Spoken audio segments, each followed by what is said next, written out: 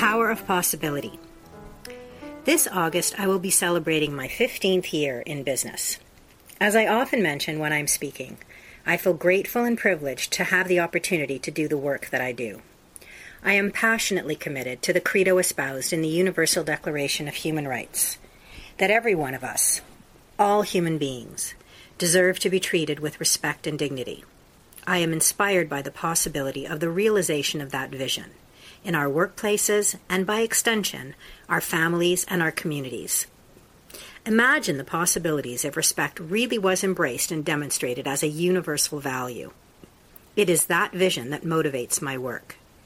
It goes without saying that I couldn't do this work without each and every one of you, the members of the Road to Respect community. Those of you with whom I have had the pleasure to work over the last 15 years have allowed me to start the respect conversation in your workplaces, creating the opportunity to inspire individuals to choose to step into their power and align their behavior with the ethical value of respect. I celebrate your choice to travel on the road to respect. Many of you choose to read these monthly articles and to let me know that you value my message and my work. These days, when many of us are overwhelmed by the volume of information flooding into our inboxes, it is tempting, and often convenient, to simply delete or choose to unsubscribe. The fact that so few of you have chosen to unsubscribe, and that so many of you take the time to comment after these monthly articles and podcasts, is most gratefully appreciated. You inspire me to keep writing. A number of months ago, I asked for input on whether or not you might be interested in receiving monthly videos from me in addition to these articles and podcasts. You responded affirmatively, and I had every intention of starting those in 2013. Unfortunately, as the old expression goes, the best laid plans often go awry. Please know that it is not that I chose to disregard your interest. I have simply been overwhelmed by the volume of work opportunities I have had and been unable to find the time to add this product to my offerings. Yet.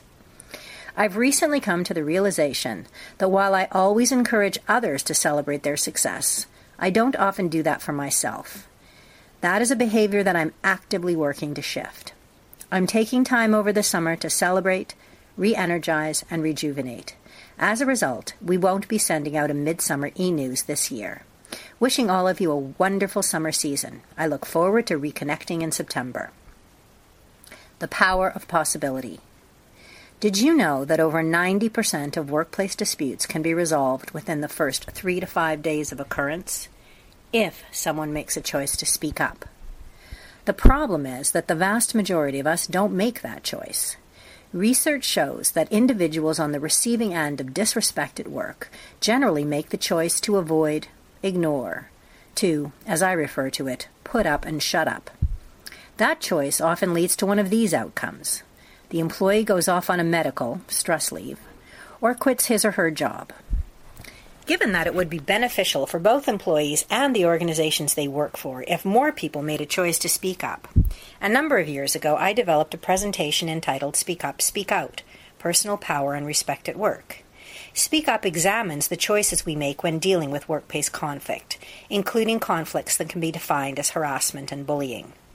The objective is to inform and inspire the audience to make a different choice, a choice to step into their power and speak up with respect. The presentation is structured around the factors that contribute to the choice to put up and shut up: power, fear, and skill.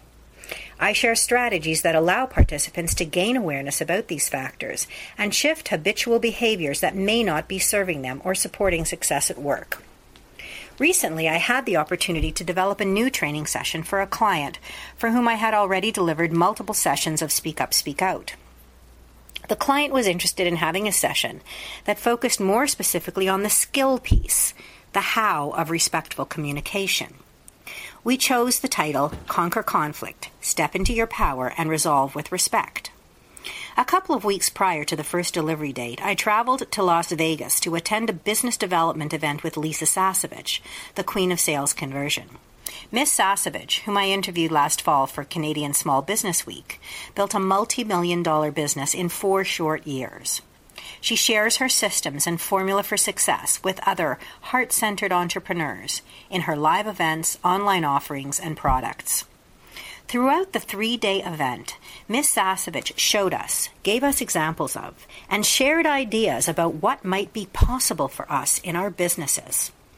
On the trip home, as I imagined all of the new products, strategies, and initiatives I could develop and implement to support growth in my business, I began to appreciate how transformative it can be when one is really open to what might be possible, when one chooses to believe that a certain outcome can, in fact, happen. It occurred to me that Ms. Sasevich had allowed me to discover the power of possibility. I noticed during the event that I have all kinds of defense mechanisms, excuses, and reasons that are almost like autoresponders. That won't work for me because, I can't do that because. At some point during those 3 days, I started getting curious about those autoresponders.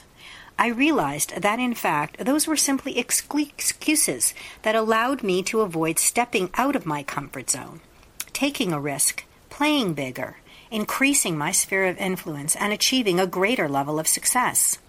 I realized that these autoresponders supported a whole host of beliefs around what I thought might be possible for me. I realized that accepting the possibility of any outcome is the first step to achieving that outcome. Now, of course, one might not achieve it. Possibility is not probability. It is not certainty. However, it is more than hope. Hoping that something can be achieved is very different from accepting the possibility that something can be achieved. Possibility speaks to vision, to imagination, to belief, to faith, and intention. As I resumed preparing for my upcoming Conquer Conflict workshop, I had an insight about the choice we make to put up and shut up, as well as what might be contributing to the resignation stage in the conflict cycle. At some point, when conflict goes on and is not resolved, we simply give up. We accept that this conflict is not going to be resolved, and we become resigned to having to live with it. I've always been curious about the choices we make in conflict. It is clear that the choice to give up, like our choice to put up and shut up, is one that does not serve or support us. It is a choice that contributes to a whole host of undesirable personal and organizational outcomes. It has become clear to me that one of the reasons so many of us make such choices is because we fail to access the power of possibility. I talk about power in every presentation I give. I talk about our relationship to our power, about the sources of our power. I always talk about how, regardless of circumstances, we always retain one critically important source of our power of choice. What I now appreciate, however, is that if we aren't open to the possibility that a conflict can be resolved, the possibility that we can learn to speak up with respect, the possibility that behavior can change, the possibility that a toxic relationship can be rebuilt, the possibility that the status quo can shift, we probably won't choose to step into our power and speak up with respect. I mean, what would motivate us to make that choice if our underlying belief is that it would be pointless to do so, because there is no possibility that our choice to speak up will make any difference? I often hear from workplace leaders and HR professionals that one of the most challenging situations they face is when an employee comes to speak to them about a problem, but frames it as, "I don't want you to do anything about it." If the employee is asked to share the reason they don't want that leader to do anything about it, two things generally emerge: fear that it will make things worse, and a sense that whatever is done won't make any difference. The possibility of resolution, of improvement in the working relationship, is often inconceivable for that employee, in all likelihood, because the conflict has gone on for so long that they are at the resignation stage. They have, in effect, given up. Workplace leaders, managers, supervisors, HR professionals, and union reps are typically the first point of contact in organizational complaint processes. As I always say when speaking to or working with these leaders, their task is not to resolve the issue for the employee. It is not to, as I frame it, be the hero who rides in to save the day. Rather, it is about facilitating a conversation that will empower and support that employee to be the hero or heroine of his or her own story, to structure the conversation so that the employee is inspired, motivated, and supported to step into their power and take action. What leaders can choose to do is to be curious about both the fear the employee perceives, as well as their belief that taking action won't make any difference. A leader can help an employee to question that belief and assist them to appreciate that a different outcome is possible. In doing so, that leader can inspire and empower that employee to choose to be part of the solution to their problem or conflict. A very effective way to do that is by sharing a happy ending story, a story of a similar situation that had a positive outcome. I often share stories of bully bosses who shifted their behaviors, or stories of long-standing conflicts that were able to be resolved. I now realize that I was in fact helping my clients to see what might be possible. One of the characteristics that makes Lisa Sasevich such a powerful and influential leader is her ability to inspire others to action by sharing her experience and vision of what is possible. Assisting an employee to believe that resolution is possible might prove to be one of the most valuable tools in a leader's toolkit. Why wait? The next conversation you have may be an opportunity to access the power of possibility.